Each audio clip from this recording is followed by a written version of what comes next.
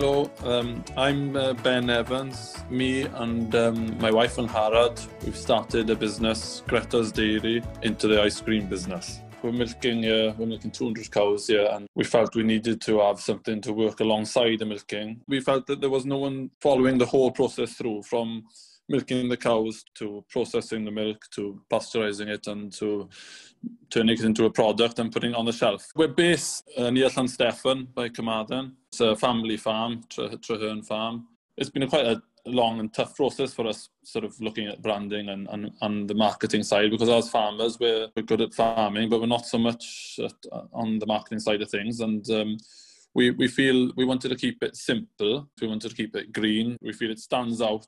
I've been farming, all my life since I can remember. When you have a child, it changes everything, really. And we want something. I want to secure a future for her. I want her not to have it as difficult as what we've had. We want her to have a better time of it in a way. And with farming, it's very up and down, and it's very hard work with farming. And I'm not saying ice cream is easy by any stretch of the imagination, but we feel that you've got to try. If you don't try, then you'll never know. We've had a great time trying all these flavours out. Angharad, she's the cook in the family, let's say, but I've really enjoyed trying all these flavours. For now, just to get started, we've got the 5 main flavours: vanilla, chocolate, strawberry, salted caramel, and mint choc chip.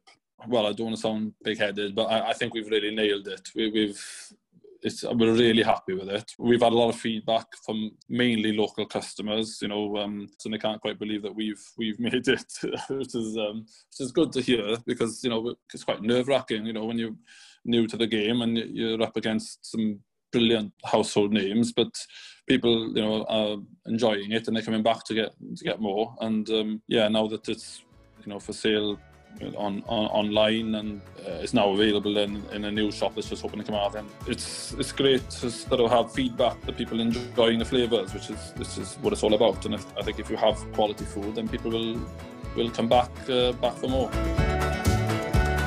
On the Land is supported by the Audio Content Fund.